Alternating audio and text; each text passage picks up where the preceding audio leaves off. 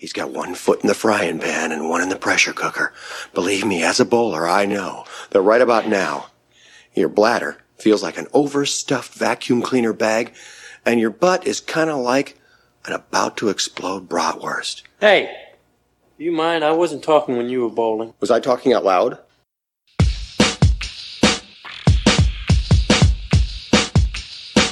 Welcome to Munson's at the Movies. My name is Kyle. I will once again be your host.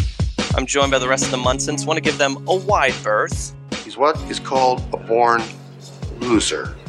A real Munson. And talk a little bit about what's going on in their worlds. I'll jump in first this week. Made my first return trip back to the movie theater last week, and I did not die. So this is it's a strong start. Not yet. Yeah, not yet. Say, we should give it time, Kyle. 2 to 14 days, Kyle. I've got some time in the incubator. But I saw Personal History of David Copperfield, which was decent. And then I saw Tenet last night, and my mind is still all over the place. So be excited to talk about that with you guys once you get a chance to check it out. Because it's Nolan. Say that. Very, very Nolan. And the Maryland just went to stage 3 here, so the theater's open here in Maryland tomorrow. We were going to Arlington, Virginia before that. Having to cross state lines to go watch a movie? What's going on? Pretty much. It felt like back in the day when I had to drive to Ohio for fireworks. I mean, it makes sense because, like, the virus can't drive across state lines, so you should be good. Protected by red states, you know. Exactly. Keep away from these blue and purples. So, Case. We're finishing off the summer months here down in Texas. So the good news is it's been so hot for so long, I don't have to mow my lawn anymore. So I got a nice reprieve for the next couple of weeks. And so I'm just going to rest on that. And I look forward to talking some movies tonight, boys. James. My wife is currently spray painting indoors, and I'm high as fuck right now. Is she turning into quite the artiste, or are we doing some home improvement? No, just home improvement stuff. My fireplace has looked like shit since we bought the house, and she's like painting the inside of it so that it doesn't just look like an electrical socket. And boy, am I high in this office. I'm far away from it too, and it just reeks of spray paint in here. Warren. Yeah, not too much. Actually decided to, in this time of political upheaval, decided to start watching The West Wing and realize how great things could have been. So if a Sheen wants to run for political office, I would gladly take him. We've already had a reality show star run for president, so why not an actor next? Hey, I'll vote for The Rock too, because he's COVID free now. Rigby. Yeah, not much. Just if it's obviously been a very, very shitty year for all of us, and the fact that the NFL is starting soon, and if we could just get a seamless NFL season during the next 6 months, I would be very happy. Because the NFL and fantasy, there's nothing that makes me more excited. It's kind of the start of a new year sort of thing with this coming around. So we're hoping that we can have a good NFL season and nothing gets messed up. But I'm not holding my breath on that. Before we move forward, rest in peace, Chadwick Boseman. Yeah.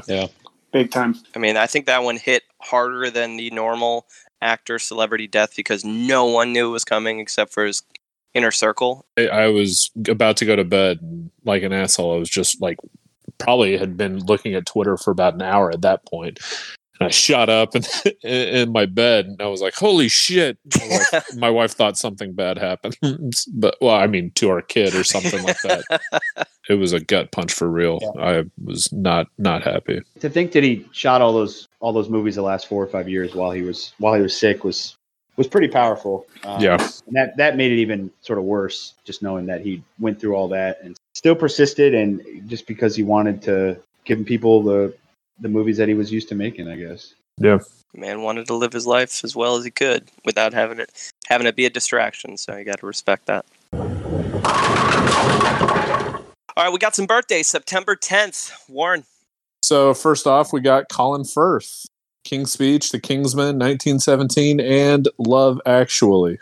I think he's older than we think, so I'm going to go like 64. 61. 59. 68. He is 60. James gets that backdoor win. His action scene in The Kingsman Part 1 to Freebird in the church, Epic. Oh, it's great. Absolutely epic. All right, number 2, we got Ryan Phillippe from MacGruber, Cruel Intentions, and Crash. Has to be Crash. Oh, Phillippe used to be like a god in Hollywood at one point, man. He was in everything in late 90s, early 2000s. He thought his shit didn't stink. Yeah, no shit. 48, Warren. 46. 49. 44. 46. Oh, Damn it. Fire over here. He's still in really good shape, too. He's cut, man. Last one, we have Guy Ritchie, director of Lock, Stock, and Two Smoking Barrel, Snatch, Rock and Rolla, and King Arthur. 55. I'm going to say 61. 58. Give me 59. 52. So Ooh. I think Rigby No had the low ball. That was the closest while going over. So those are the birthdays for today. We had 5 actors, as always, that we put onto the wheel. Those 5 actors were Dev Patel, Rosamund Pike, Ben Kingsley, Jason Sudeikis, and Gugu Mbatha Raw. As we know by now, the wheel has landed on Gugu. So we're going to get into her background. Before we do any of that, James, actor trivia. All right, folks, you know the deal here. 2 of these things are true. 1 of them isn't. We're going to hop right into it. So, fact number 1. She was appointed an officer of the British Empire for services to drama. Fact number 2. Her first name in Zulu means our treasure. Fact number 3. Fearing imprisonment during the apartheid in South Africa, her father fled the country assisted by the UN, which she now works as an ambassador for. I'm going to go number 2 is the Zulu is the lie. I'm going to go with number 3, and that is Jordana Brewster's dad. I like that little Brewster action. I'm going with 2 as well, with Rigby. Well, I'm going to pick number 1 and be the odd man out. So, with the most of you picking fact number 2, that is in fact true. First name in Zulu does mean our treasure. The other one that is true is fact number 3. Her father was a doctor in South Africa, and fearing imprisonment because he was politically involved when he was a student, he fled the country out of fear of being put on Robben Island and was assisted by the UN, in which Gugu actually currently is an ambassador for. And fact number 1, she was actually appointed a member of the Order of the British Empire, which is an MBE. The difference is an officer of the Order of the British Empire was actually Idris Elba, who was the star of Fast and Furious, Hobbs and Shaw. So well done. That's a good done. one. What the difference means is nothing. I looked it up, and even the British really struggle in explaining the difference between an MBE and an OBE, so I don't think it really matters. All right, snapshot in box office history. Case. The challenge on her this week was that she's got a lot of movies that either went straight to Netflix, were released in England, and we didn't get the box office info, so it's really an incomplete picture. The things that stand out is, she doesn't have a ton of huge budget movies, and it kind of reminded me a little bit of Rebecca Hall from a few podcasts ago, where she's doing a lot more modest project. She's only got 3 movies that have over $100 million budget, and they're Jupiter Ascending, Beauty and the Beast, and A Wrinkle in Time. She's really hasn't been a major factor in any box office performances, as far as I can tell. You guys want to take a guess at which of her movies was the biggest bomb in the box office? I'll go last just in case I'm right. Okay. Not Jupiter Ascending? It is not Jupiter Ascending. That profited $8 million. What? Motherless Brooklyn, maybe? Nope. That only lost $8 million. Only lost 8 mil. Oh, boy. Only lost $8 million. Only. Edward Norton wasn't selling that project, I guess. Concussion. Concussion profited $14 million. Warren, I think you know it. What is it? Odd Thomas made $1 million off a $27 million budget. Lost Whoa. $25.9 million. Yeah. Holy shit. Yeah, that's a tough one. I was more shocked that movie had a $27 million budget. Yeah, no kidding. The other movie I thought had an interesting box office was Misbehavior. Mm-hmm. Did that movie come out right at the beginning of the quarantine? It came out over in the UK in March. Okay, so it probably was a victim of COVID movie theater shutting down. Yeah. Right. It hasn't come out over here yet. Yeah, it was budgeted for $22 million, and it's only made $799,000. And somehow it's still not her biggest box office flop. Damn, Odd Thomas. Odd Thomas had lost more money than a movie that got cut down because of a pandemic. That's a lot of cash, baby. All right. Appreciate your case. Thank you. So before we get into her first feature film, talk a little bit about her early career. So pre-2005, she got her acting start in 2005. She comes from a dancing background. And she mentioned in an interview she was raised on Andrew Lloyd Webber musicals. So I'm sure she was standing in line to see Cats when it came out in theaters this past December. Hopefully not. Hopefully she had more sense than that. But post 2005, so between 2005 and 2011, she does a lot of work. A lot of it's really small, and a lot of it, I'm going to say some of it is in the theater. So she's got a theater background. She was in Romeo and Juliet in 2005. She played Juliet. She was opposite Andrew Garfield, which is a little fun. And she got a Best Actress nomination for her work on that project. She was in Antony and Cleopatra as Octavia in 2005. And then just a slew of one episode drops in shows like Holby City. She was in the Spook series. She was in Bad Girls in 2 episodes, Vital Signs, Closure. She entered the Doctor Who universe, which is a very, very big universe. And then after that, you see 5 TV movies. One's called Fallout. It's not available on Tubi. Came out in 2008. I did watch. It's only like an hour and 20 minutes.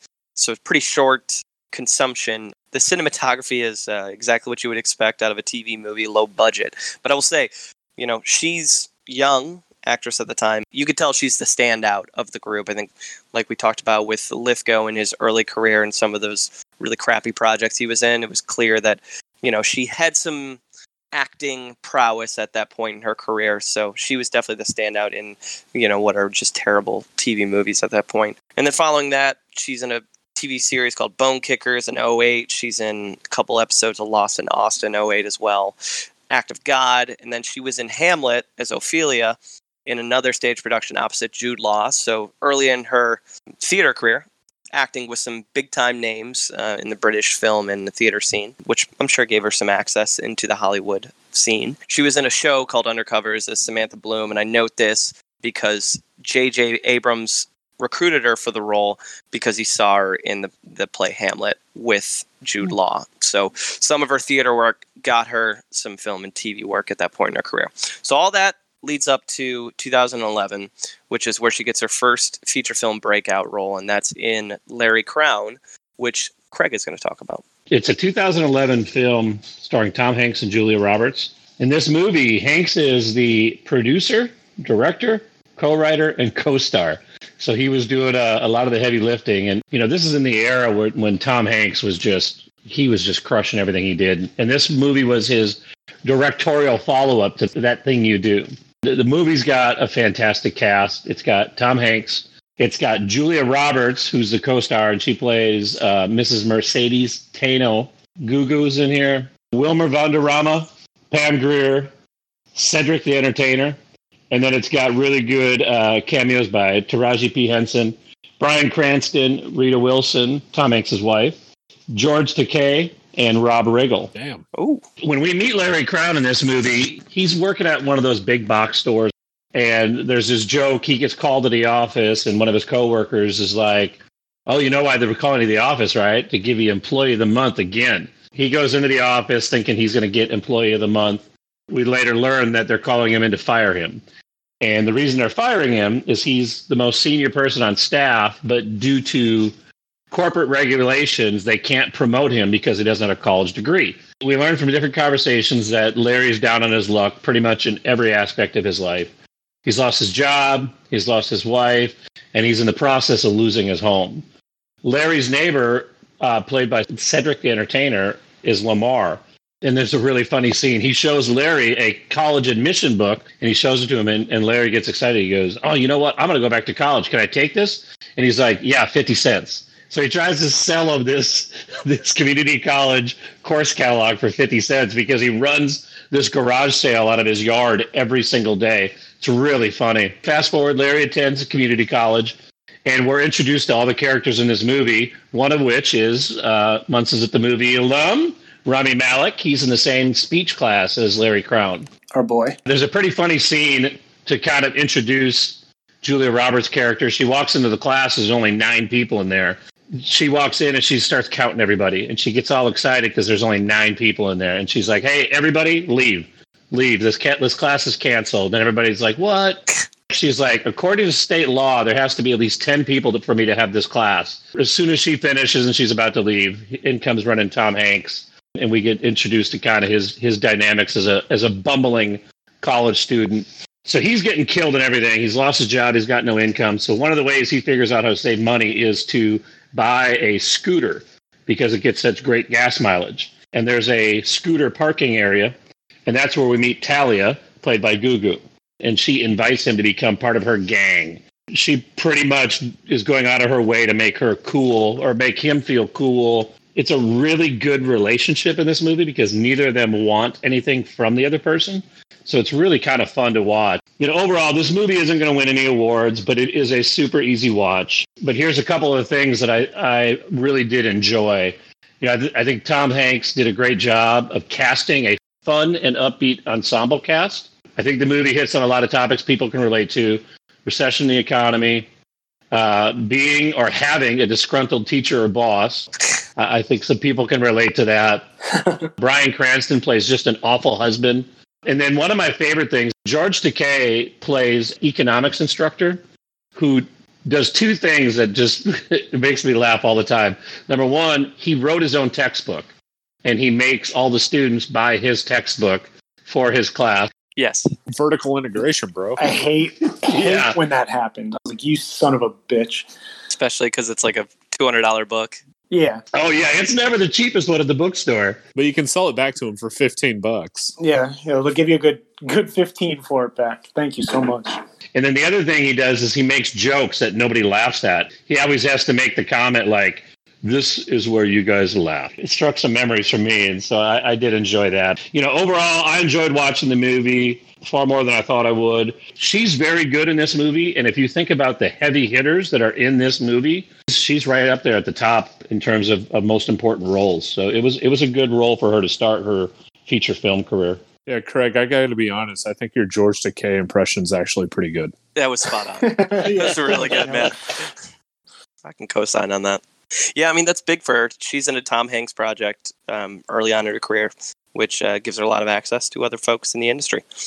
Well, following that, between 2012 and 2013, she's in 2 projects. She is in the show Touch. And then after that, we hit the aforementioned Odd Thomas, the big money maker. She played a character named Viola Peabody. The movie's not great. It's like something that you could definitely see on like Sci-Fi Network, but I love Anton Yelchin, R.I.P., big R.I.P. there. Willem Dafoe, Addison Timlin, and Googs. She's not great in it, but she's not asked to do much. Yeah. She plays a character that's supposed to get a little emotional, and she does. She shows some emotion, and then she forgets this whole omen that she's going to die, and she does shit anyways, so she deserves to get shot in the movie, but she doesn't, so whatever. It just seemed like her character in that movie was just so pointless. It was. I was like, we could have had the same movie without her character, and it would have been fine. Yeah. Yeah. It wouldn't have been better or worse. It just would have been probably 4 minutes shorter. Still would have lost $26 million regardless. So and that takes us to our highest critic score in 2014, and that's a movie called Belle, a period piece, which Warren loves to watch and cover. So Yay. Warren, tell us about Belle. Guys, I gotta tell you, all honesty, this movie I did not finish. I watched the first 45 minutes and then I fast forwarded through, and then no joke, the first 45 minutes took 4 hours. That's how long that movie felt.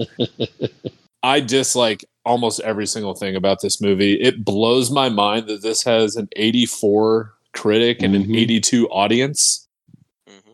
The movie has some historical background.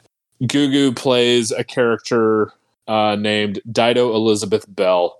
Her mother was a slave in the West Indies, and a sailor in the British Navy, banged one out with the mom.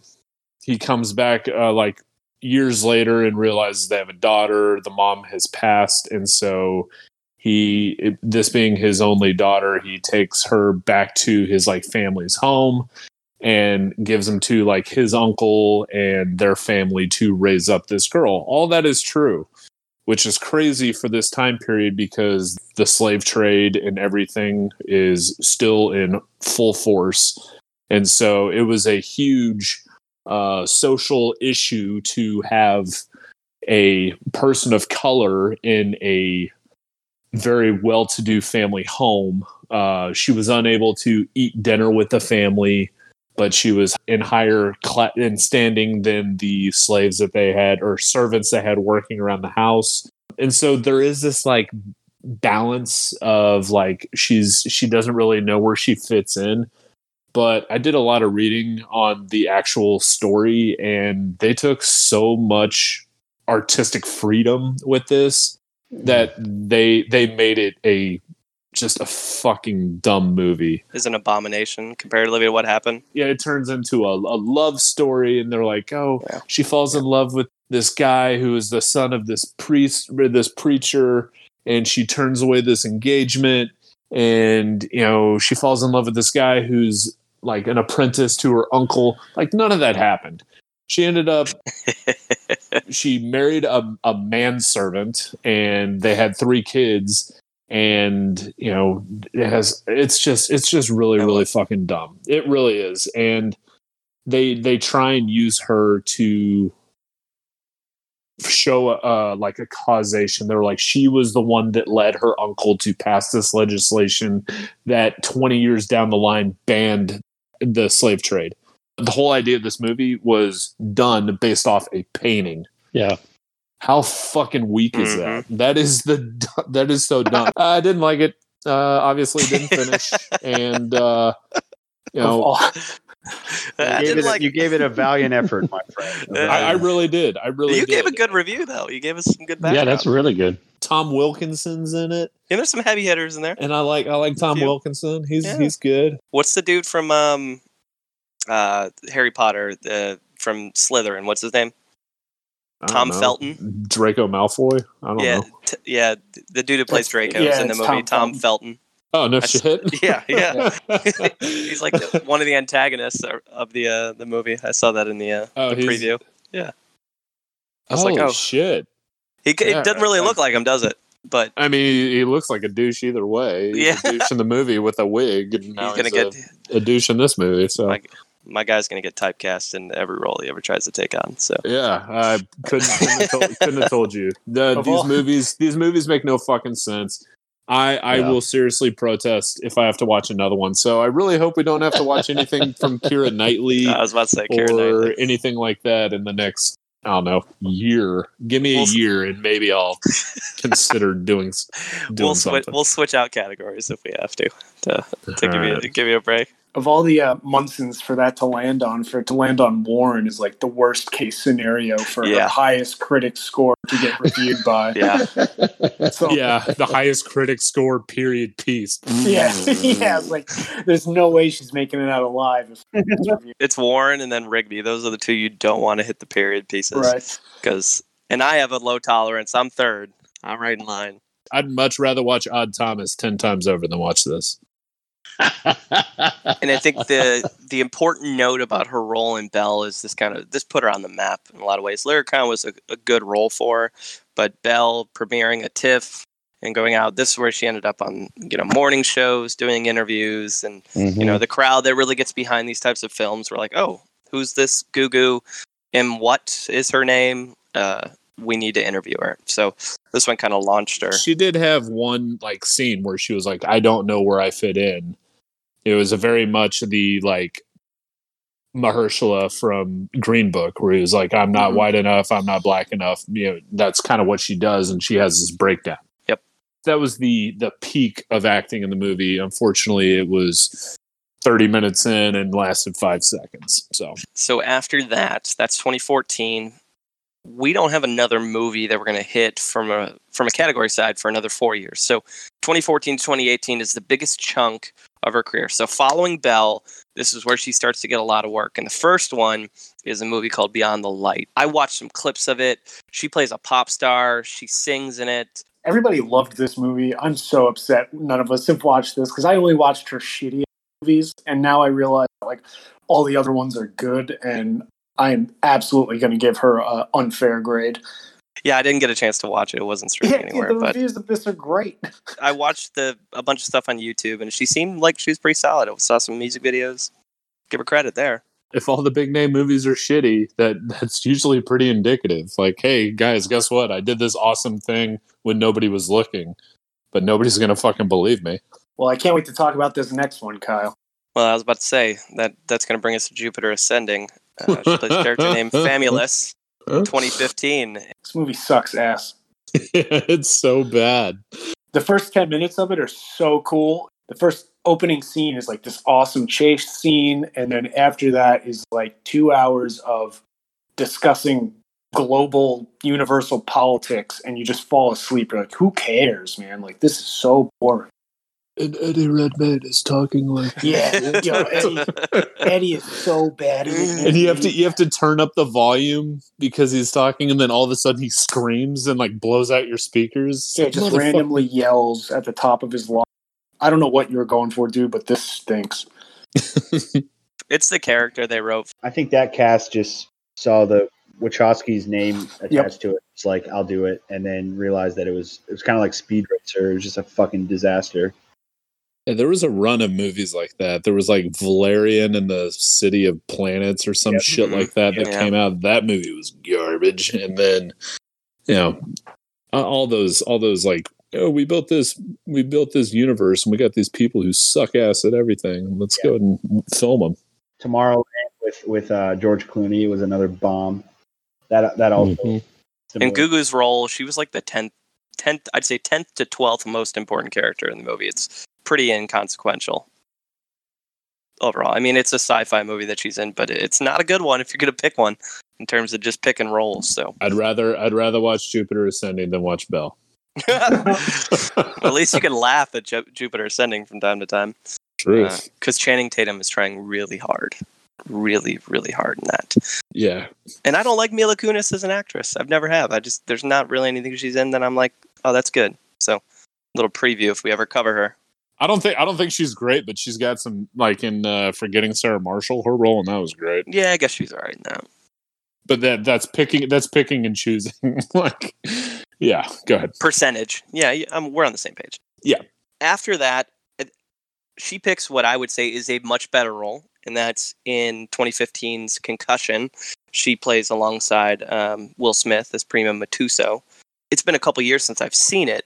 Watching some old clips of it, I think she does a pretty good job in a dramatic role supporting Will Smith's character in this movie. I never saw this movie because it's apparently slander against the NFL and all the good things that they represent. And in no way would they defraud the populace and damage the lives of their employees. Yeah. But I never saw this, not because I actually believe that, but because I could read an article in 10 minutes and kind of get that over with. You get the gist from it. It's just a dramatization of it. I think there were a lot of NFL fans who were going through some cognitive dissonance watching it, which is probably a lot of what was going on, because I love this product. Now, this is obviously before Colin Kaepernick came around and people got all up in arms about other issues related to the NFL. But this one was, pretty core. And I was surprised at the time when they released it that the NFL didn't put up more of a fuss. Maybe they did behind the scenes and we just didn't know about it, but pretty scathing on the NFL. I remember thinking that they were gonna like ban their trailers and stuff during the games. And from what I remember, they aired ads during the games. To Warren's point about how the NFL is innocent here, they've already agreed to almost $1 billion in settlements. So that definitely is the actions of a very innocent organization. It's all PR, just getting that out of the way. With a B. Billions with donations. A B. In 2015, she was the title character in a stage production called Nell Gwyn. Again, got another nom for Evening Standard Theater Award for Best Actress. So tends to do well on the theater side, which I think is a trend. Mm-hmm. Yep. She was in The Whole Truth 2016, Free State of Jones, which we mentioned last episode, talking about Mahershala, that bomberoo. And then in 2016, I think she became at least a face. I'm not going to say a name, but a face to a newer audience when she was in the San Junipero Black Mirror episode. I went and watched, and it was pretty awesome. Yeah, I love that series, and that is far and away widely considered the best episode of the series. I think they're like 5 or 6 seasons in, and that episode won multiple awards. It actually won 2 Emmys. It's far and away considered the best one. Yeah, her and Mackenzie Davis. What was the plot of that one again? It's an alternate reality that you can tap into as you get older. It's essentially like if Apple owned heaven, and instead of taking a shot at what the afterlife is like, you can put your subconscious in what you know the afterlife could be like. And it's the one like Black Mirror episode that's actually like positive. Yeah. She ends up finding love while she's like testing it out with someone who is already passed on. And she ends up like marrying that person in the afterlife. It's really enjoyable, uplifting episode because most of them are super depressing and dark. Yeah. So Black Mirror, pretty important episode. To give her final compliments on it, she's great in it. For someone who I didn't actually know who she was prior to the wheel deciding that we're going to cover her, when I saw that was her, her chemistry with the other lead actress is what makes that episode go. You know, it's just really well done. And it's her first of a few LGBTQ types of roles that she's into. Because she is great with Mackenzie Davis, who I think is also an underrated actress, and some of her other projects are good. 2016, we see another movie that we've talked about on previous podcasts with another Munson's alum, and that's Jessica Chastain and Miss Sloane. She plays Esme Manacharian, who is the person that Chastain's character essentially manipulates to get what she wants. So I just actually watched the first hour and 40 minutes of this right before starting this because I was like, I know that everybody else loves this movie, and so if I'm going to watch the one thing that people have already spoken really highly about, it would be this one. She does do a good job in this. She doesn't have a huge role because it is so heavy Chastain. Lithgow's in it too. That's right. Oh yeah, this is number. Yeah, we got 3. This is the one. This is the only movie in the Munson's the Movie universe that has 3 alums in it. I doubt that. I bet there's one that has others. I don't know, man. I'm sure there is, but my wife texted me because I was like, "You keep watching this. I'm going to go downstairs and start recording this." And she was like, "The ending of the movie is pretty good. You need to make sure you watch it." She was like, "But Googs doesn't really do too much except for like stare at her across the courtroom." And I was like, "Okay, I kind of get that." Her relationship with Chastain's character is some of the more like tense moments in the movie. Yeah. But this is like when Chastain was on like the rocket ship to stardom, so she is every part of this movie. And then between 2016 and 2019, she is in a Netflix show called Easy. She plays a character named Sophie. She's only in 2 episodes, and they're in 1 in each of the seasons. So it kind of continues the storyline. But I think the important part is she plays a character who is dating James in the show, a.k.a. Jake Johnson. And then finally, she was in, as we mentioned earlier, she's in the remake, or I guess the live-action remake of Beauty and the Beast. Plays Pomette, which is, would you describe her character as? She's like a feather duster. She's a feather duster. Yeah, it's a little voice acting from her with a French accent. And that's the extent of it. The movie was pretty good. I'm gonna be honest. It was better than I expected. Yeah, it was pretty good. That leads us into 2018, which gets us into some doozies of movies, and that we're going to start with her lowest critic score. And James is going to talk about Cloverfield Paradox, which we have discussed in the past a little bit when we talked Chris O'Dowd, but not to this level. Cloverfield Paradox is the 3rd installment in the Cloverfield universe, which is 3 movies that have actually been all produced by J.J. Abrams. I'll start by saying I loved the first 2 Cloverfields. I absolutely loved them. The first movie came out in 2008 and was kind of like a found footage style sci-fi thriller. So it was like a mix of the Blair Witch Project with like a monster movie like Godzilla. awesome, super unique.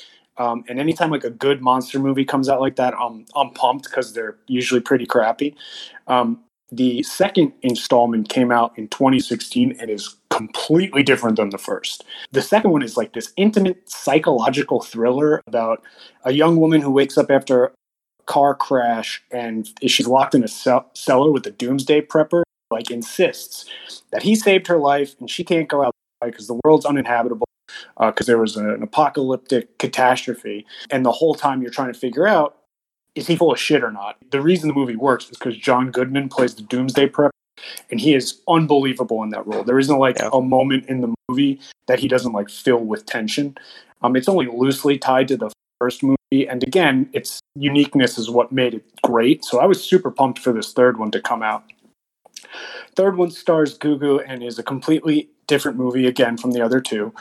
This one is a group of scientific researchers on a space station attempt to harness new energy source called the God particle, only to unleash unforeseen issues that actually tie to the first two movies.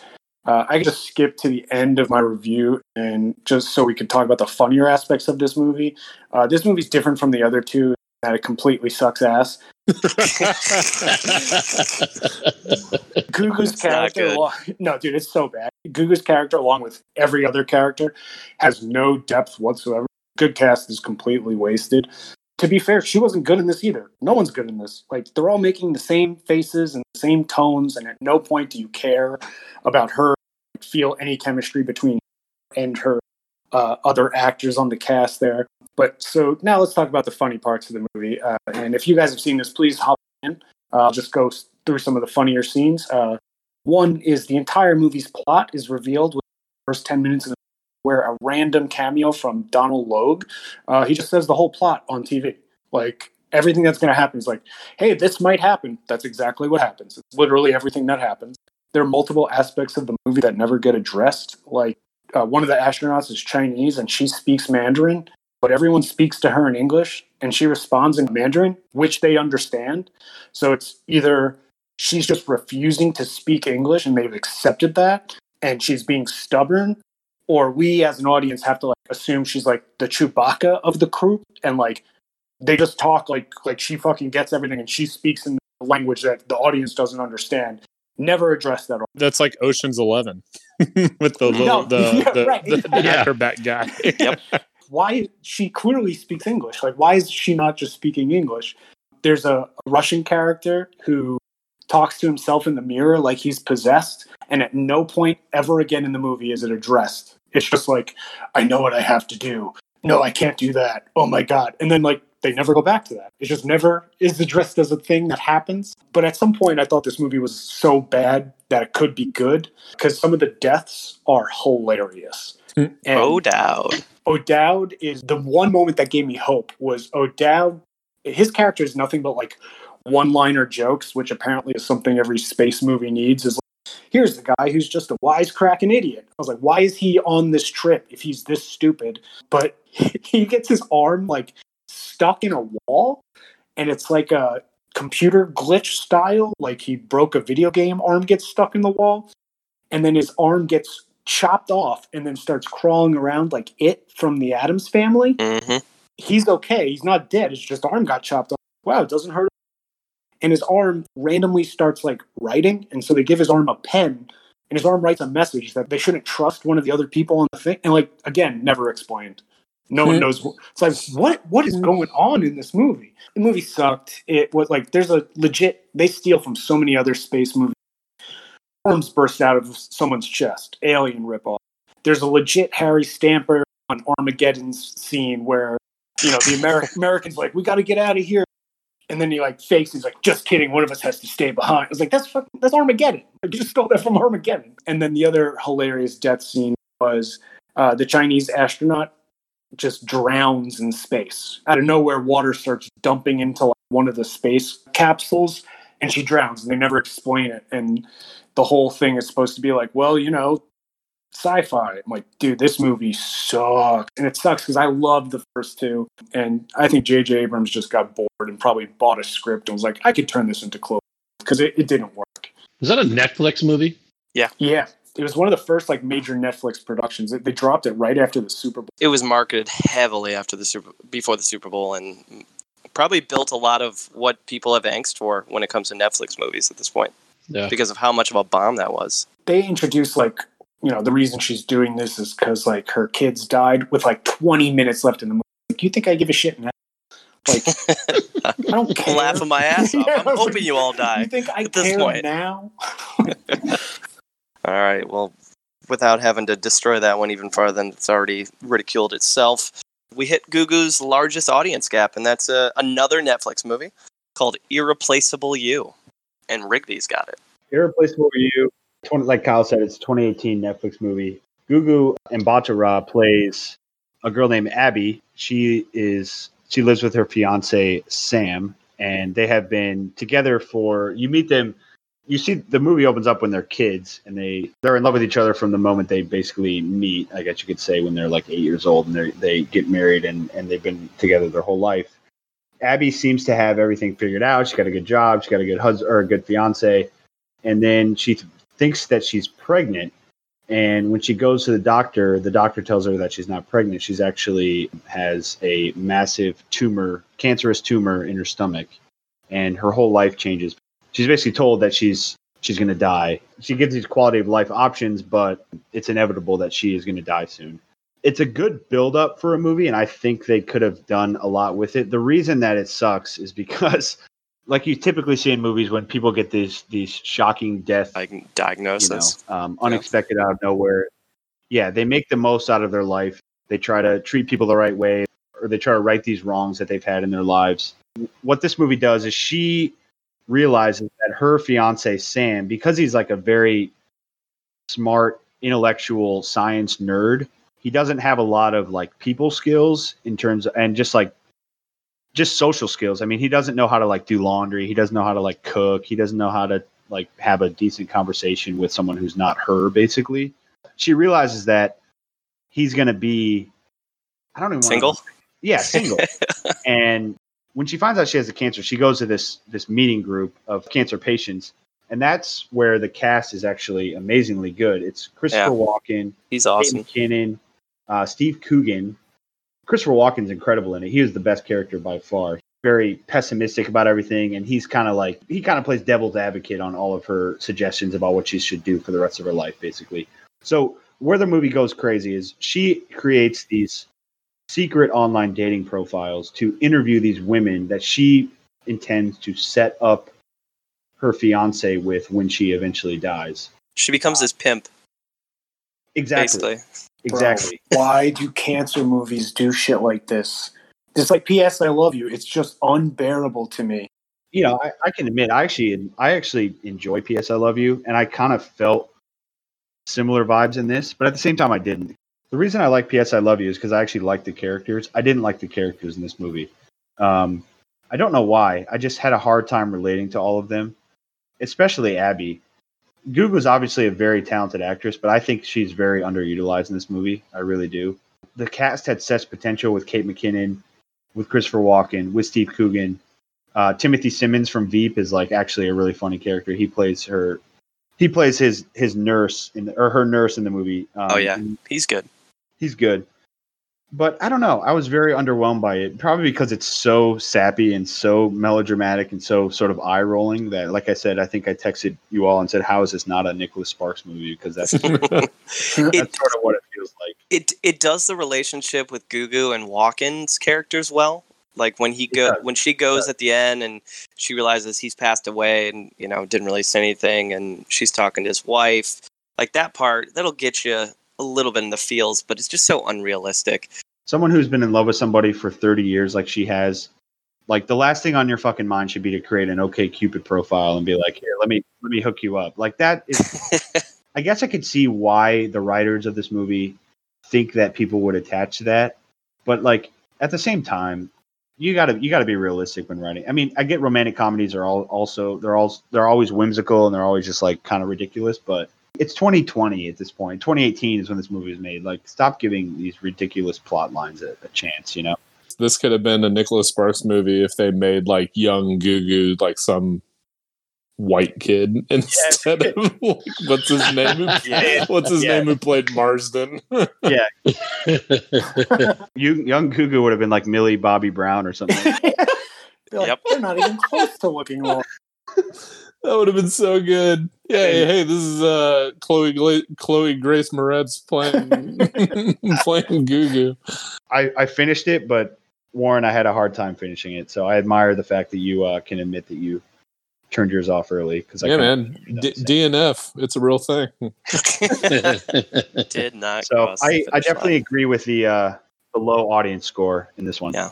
She leans into the character, but the character is extremely unrealistic, and that just murders the project from the start, unfortunately. In 2018, when Cloverfield Paradox and Irreplaceable You came out, her IMDb star meter climbed up to number 10. What the fuck? Damn. Number 10 top releases: Cloverfield Paradox and Irreplaceable You, and then it drops down to 600. It drops down to 57 when we move on to the next movie, Wrinkle in Time. Wrinkle in Time came out in 2018. She played Mrs. Murray, basically Chris Pine's wife. Again, not a major role in the movie. The movie is more carried by Oprah and Reese Witherspoon and the young people in the cast, of which I don't know their names, so I'm going to say the young people in the cast. It's definitely like a women's empowerment movie, young girls. This is the first of a couple movies that she's in like that. So that's probably a major reason she joined the cast. It's about taking these young girls who, have power and they can do a lot more with it. And, Wrinkle in Time is definitely written for kids. It's not written for us, but she's got a tendency to favor female directors too. So that makes sense. Who is the director of that one? Ava DuVernay. Yep. From a cinematography standpoint, just absolutely gorgeous in terms of some of the shots they're able to pull off in that one and some of the CGI work there. I mean, the colors are just crazy in that one, but it's all right. It's a decent film. So that takes us to her largest critic gap, and that is Fast Color. Came out in 2018 as well. So 2018 is a really, really busy year for her in terms of releases. So 2016, 2017, from a working standpoint, very busy. This is my review. It's not a huge gap, though. I mean, we're looking at it on Rotten Tomatoes, an 81 from the critics and 64 from the audiences. So only 17 points, and both of them are above the fresh rating. So generally, both enjoyed this movie. It's directed by Julia Hart. She did a different movie on Disney Plus called Stargirl that came out this year that I really enjoyed. Allegedly, this movie is being transformed into a TV series by Amazon Studios by the same writers, so they can kind of draw out the characters a little bit more, because they definitely don't. There's a lot to it, and they didn't get into a ton of it. But the concept of the movie is they're in a world where water is extremely scarce at this point.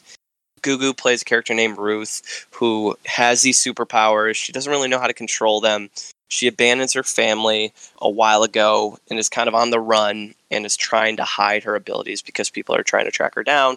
The movie kind of pivots because she runs into a government agent who tricks her and tries to take her in. She shoots him in the hand, basically escapes, and she has nowhere else to go except to go home to her mom and her daughter. Her daughter doesn't know that's her mom because she took off a long time ago. It's basically it's a superhero movie that turns the genre on itself in a lot of ways.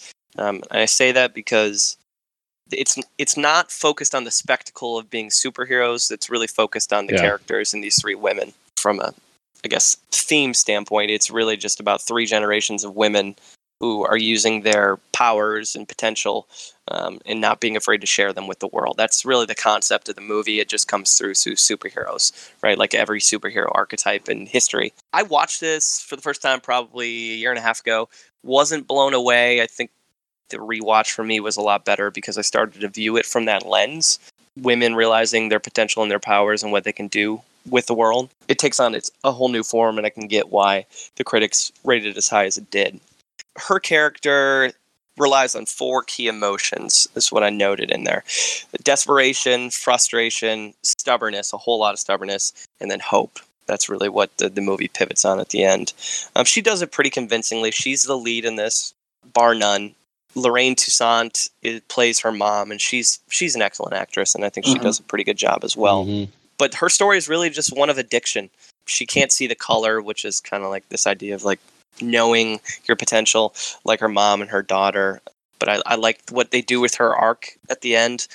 You know, they think she's really dangerous. She can affect tectonic plates. That's what he says. But then she brings water, and it's raining at the end of the movie. And, you know, it's this like enlightenment moment where she's figured out, like, I can overcome this stuff. I can start a new life. It's a cool movie. It's a small indie project. It's, you know, if you like a different take on the superhero genre, it's pretty cool. But it's not a 9 or a 10 by any stretch of the imagination. Did you find it to be really slow? Yes.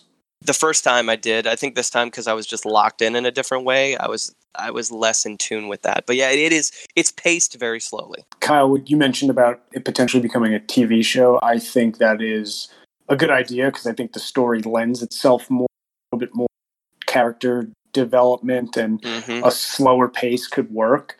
Because when I watched it, that was the first thing I thought. I was like, wow, this is a very fascinating storyline. I like when people take different approaches to superhero movies, but it was just too drawn out and too slow that by the time that it kind of got where it was going, I was like, I'm a little checked out, man. This is just like, you haven't built this up enough yet. And for me to kind of care for the payoff as a TV show, I think that could work. Yeah, they can really pull out the...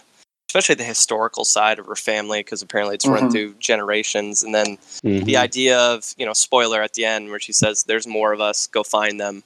They're going to Rome. You could make that really interesting as they're on the run from the government. It's kind of like what happens with Lorraine Toussaint's character at that point in time, right? Like, does she eventually realize, hey, I hate government testing and sacrificing myself was not a fun idea? And what happens from there? So They could take it a lot of places. I assume they're just going to change up the casting quite a bit. I don't think Gugu's attached to it. So rounding out the last couple of years, she's been extremely consistent with her work. She was in a movie called Farming, 2018. She was one of many actors who lent her voice to the Dark Crystal Age of Resistance. Gugu plays a character that is in 9 of the 10 episodes of the Dark Crystal, the Netflix series. So a pretty prominent role throughout that story. So some more acting from that standpoint, voice acting. I've heard nothing but good things about that show. It's just not like a stylish show I've ever really been into, but everyone who is into kind of like that fantasy style, I've only heard good things about it. For the folks who were a big fan of the movie, the show was not a letdown. It was a good extension of the universe based on the reviews that I've read. She was in Motherless Brooklyn, Edward Norton's movie. You know, he was really trying to push it into award season, and it just went nowhere. I watched it this past week. Her role is important to the story. It could have been any actress. Yeah, it could have been anybody in that role. That's another movie that's written, directed, produced, and starred, you know, by the same person. I remember when that movie came out and Edward Norton was all over the place. The thing that I found interesting, it was based on a book that took place in the 90s. He wanted to make a film that was kind of an homage to the old school detective films. Yeah, it's a noir film. I found that part pretty interesting, but you know, other than that, it's just a pretty pedestrian movie. The soundtrack's pretty cool. Like, it gives you that tone, but overall, it's a really long movie. It's way too long. It's like 2.5 hours. Yeah. She plays a role in the morning show as Hannah Schoenfield, which is available on Apple TV. I think that was what Apple TV's big, like, first series for its subscription. It was the first series that was like there during launch day when it came out last year. Gugu plays the booker in that show. Yeah. If you're not familiar with TV, bookers are obviously the people who have to call and introduce the guests to the show and all this stuff. They have a very hard job. And I watched the first 4 episodes, and she does a good job. For someone who used to work in TV, the show doesn't really do a good job of representing that. Just because, you know, it's a drama, it's going to be sort of sensationalized and stuff. But I think for what she does in that role, I think she represents what a real life booker does very well. And I liked her in it. That's good. Craig, you want to talk about the later episodes? Because I only watched the first 4. I was watching this. I was interested to hear your take on that type of, you know, how accurate the setting was. And for those that, you know, that don't know about it, it's written to address the Me Too movement, really. She has probably the 3rd most important plot role in the whole TV show. I'm not going to get into any sort of spoilers. The last 2 or 3 episodes, I mean, she more or less takes over the show. She's incredible. Interesting. her role was great because, like Rigby was talking about, she really portrayed a booker that really had her shit together in a really tough job. And we find out later that it is very far from reality. It's a really powerful role that she plays in that show. And I was kind of watching the show, debating how much of my time I was wasting. And then I got to the final few episodes, and I was just compelled to know how this thing ends. And she takes over the plot, and she does a great job. I think she's going to get a lot of leading roles in major projects because of this. I mean, there are a lot of heavyweights on that cast, based on what I saw. Uh-huh. Carell, Aniston, Crudup. The most recent projects, so these are all our 2020 entries. She is in a movie called Come Away. She plays adult Alice Littleton. I saw this at Sundance this year. I will tell you, probably no one will see this movie ever. I don't think it got picked up after Sundance. It was one of two movies at Sundance that were a new take on the Peter Pan tale. And this is a very dark version of it, which was written for kids, which is why I don't think you're going to see it. Because there are good actors in there. She's in there, David Oyelowo, I never pronounce his name correctly, and a few others, but it's probably way too dark for the average child to watch, and because of that, I think that's why I didn't get picked up. The other Peter Pan take was received a lot better at the festival, so we'll see. Maybe you all will get a chance to check it out at some point. I like dark stories, so I didn't hate it, but I can understand why people wouldn't want their kids to watch it. I will tell you this: you did not sell me on wanting to watch it. Yeah, it's not subtle about how it deals with death, and you know how parents are in this country not wanting to approach tough issues with their kids. So we'll see. And then she is in the movie we mentioned before, Misbehavior. The movie is interesting. It's a true story. 1970 Miss World competition takes place in London.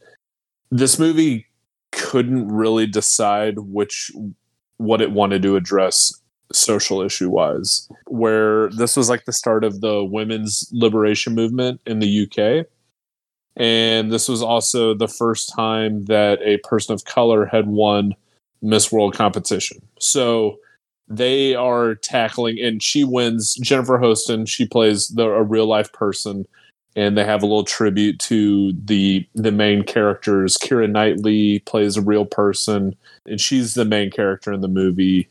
She's more on the side of women's rights and joins kind of this group of women who are protesting the quote cattle show that this the contest is. And it's an entertaining movie. It definitely is a story that you'll never hear about. And the one big takeaway is that Bob Hope was a big piece of shit. So, is that who Greg Kinnear plays? Greg Kinnear plays him, and he does a really, really creepy ass job. Greg Kinnear can play a creep when he needs to, man. They made Bob Hope off to be like Weinstein level creep. It's worth a watch. It's only about an hour, 45 minutes. I think really by the end, it's just like, you're not really sure which way they should have gone. It was two huge issues and they tried to attack them all at once and didn't really give either of them the proper amount of time to address, because they're both really, really big and there is overlap. It doesn't hit on it. Would I give it an 88 out of 100? No, but I think it's still worth a watch. I was intrigued. She's not asked to do much at all. She's in a beauty pageant. She seemed like almost like the trailer was framing her to be almost the antagonist in a way. And then finally, Summerland, which I think is also another, much like Misbehavior, an unfortunate COVID victim in that I think it was supposed to come out by this point and hasn't yet. There are trailers you can check out online. Based on what I saw, she plays an LGBT character, which would fall in line with other roles that she's played. And that is the career of Gugu Mbatha-Raw. Let's get into the Munson Meter.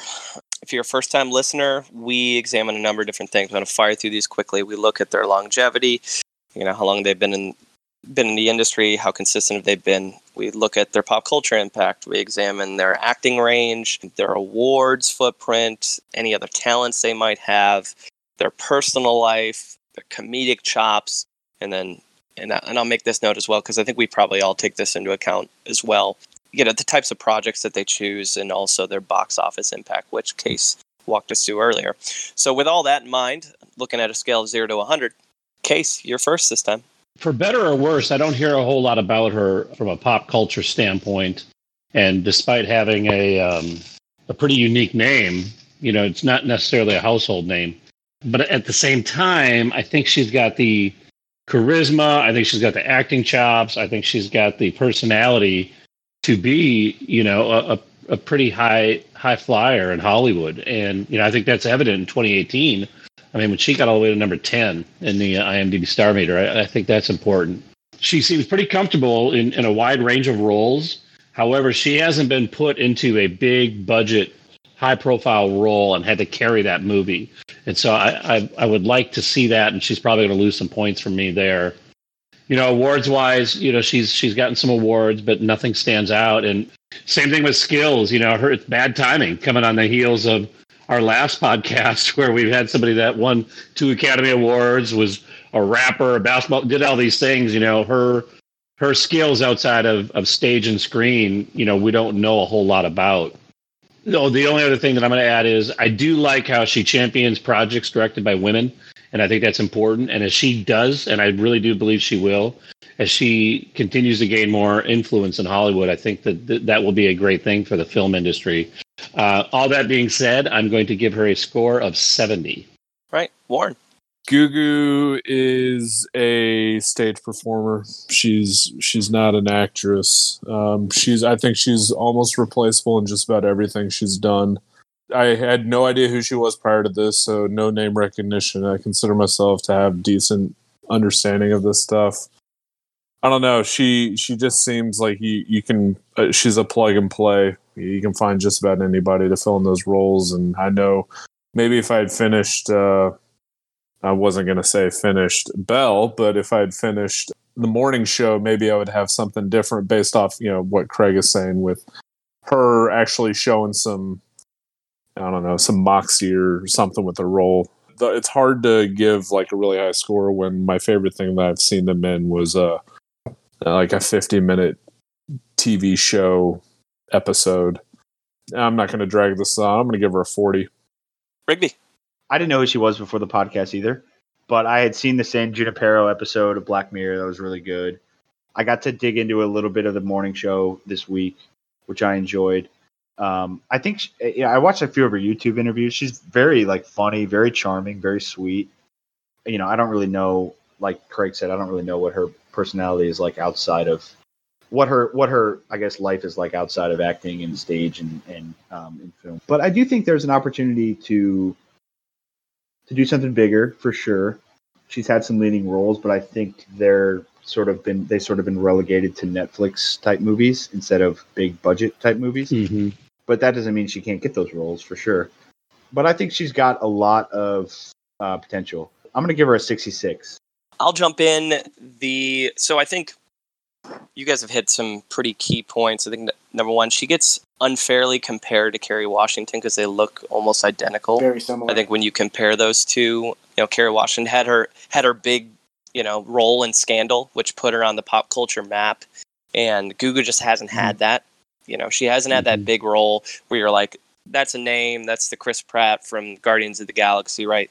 So she just hasn't had that, and maybe she will, right? Maybe that's coming down. I will give her some points for she hasn't been acting that long, but she's been consistently doing work. Not that her projects are bad, they're just kind of middle of the road a lot of times.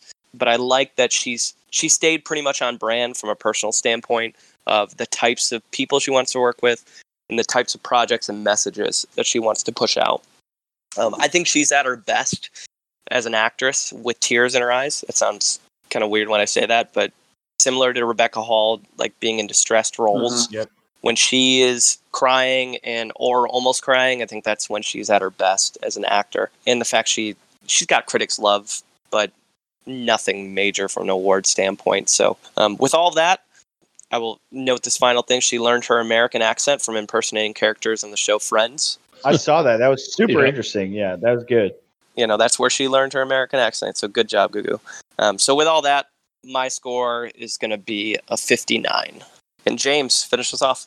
I appreciate you sharing that Friends anecdote there. I think Friends had a poor representation of Italians, and I'm glad she doesn't sound like Janice or Joey Tribbiani. So I could have been insulted, but I appreciate that not happening. You guys have said everything.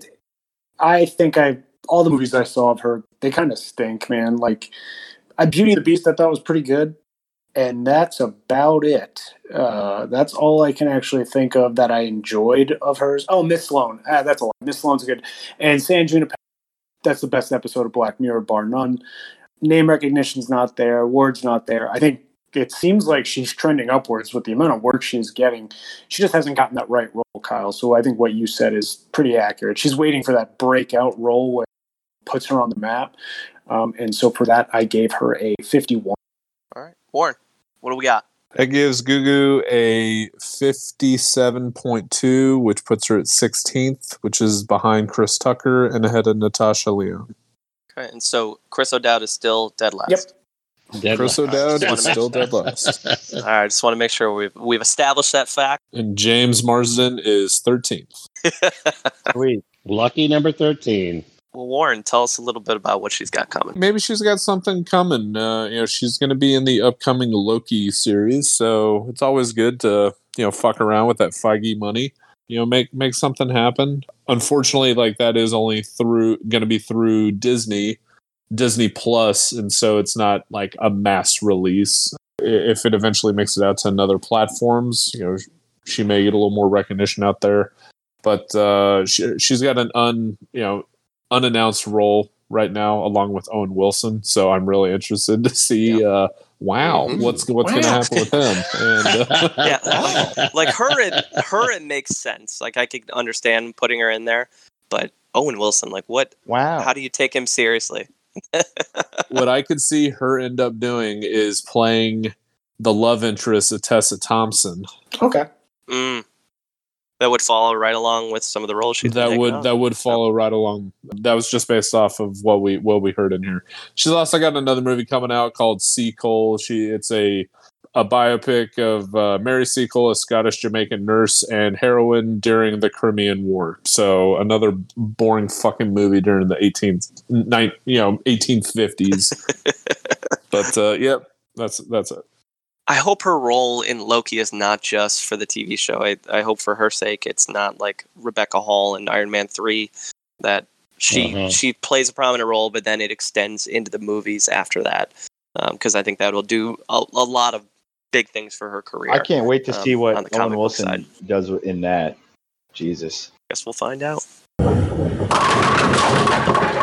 right, so for our next episode, here are the 5 actors we have under consideration. I got pulled from our mega huge list of actors. We have Gene Hackman, Josh Brolin, Margot Martindale, Oscar Isaac, a.k.a. James D'Imperio, Heartthrob, number 1 in your hearts, and Renee Russo. Solid list. That's fellas. a good one. Solid list. There is one name that one spin could fuck it all up, though. And I mean, I know she's a nice woman, but Margot Martindale is clearly the one that nobody wants to have happen. I agree. Give me Brolin or Hackman. Both of those would be awesome. Absolutely. I don't know a ton of Margot's work, but I know she's been steadily working for a long time. She was the mean mom in $1 Million Baby. That's we mentioned, I think, off recording that she plays Dewey Cox's mom in Walk Hard. Yeah, he kills her. She's dancing to the music. She falls out and he kills her. So she's got some comedy side there. That'll be there. But Oscar would be good. How many of you guys have seen it? Inside Llewyn Davis. Great movie. It's fantastic. You guys ever seen that? I haven't seen it because it sounds boring. It does sound boring. Dude, one of the best soundtracks of any movie I've ever seen. It's awesome. It's really cool to see him sing like that. He's really good in it. And we'd hit a lot of the other ones we've talked about. Most Violent Year and what other movie did he Ex sing Machina? in? He sang in 10 Years Chris Pratt movie. Oh, yeah. Yeah. Well, and he was in a ska band way back in the day, Well, that makes him the coolest person on this list for sure. right? 100%. Yes. He was the interpretive dancer for the Mighty Mighty Bosstones. That'll take you to the top of Hollywood. I'll just quick, text man. him and ask if he wants to come. He'll be at Thanksgiving. Hackman. I mean, there's a lot of he's great the one. movies That's there. probably the Great correct roles. Yeah. Yeah. Talk about The Replacements. Renee Russo's in like Oh. a lot of action movies from like the 90s. She was in The Line of So- Fire, Yeah, Nightcrawler. she's been in some Get great. Shorty, Lethal Weapons. Major League. She was Yep. in Marvel, Tin Cup, like all Ransom, Thomas Crown She's Affair. been in, Hell she's been yeah. in Yeah. some great ones. A lot of good '90s Yes. movies for sure. Outbreak. That one hits a little too close to home, but yeah. Serious testosterone boost if we're doing Brolin. He's got some badass movies. Yeah, The Goonies. I Sicario. love Sicario. That's Yeah. awesome. Sicario. Yeah. True I Grit. love No Country too. the new one. We'll find out in a week or so because, as always, the wheel decides. Decides, except for Marco Martindale. Will decides.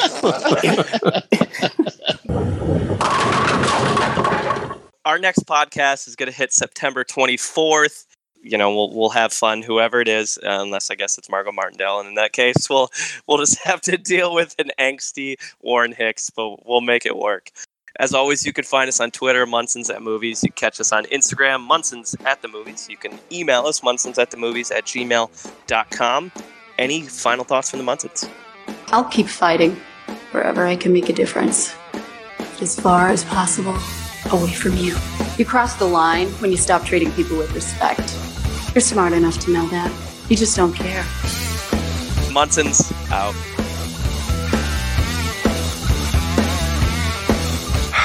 All right, let's go. Thank you for the education, gentlemen. We've just received a PhD in stupidity. Doctor, shall we?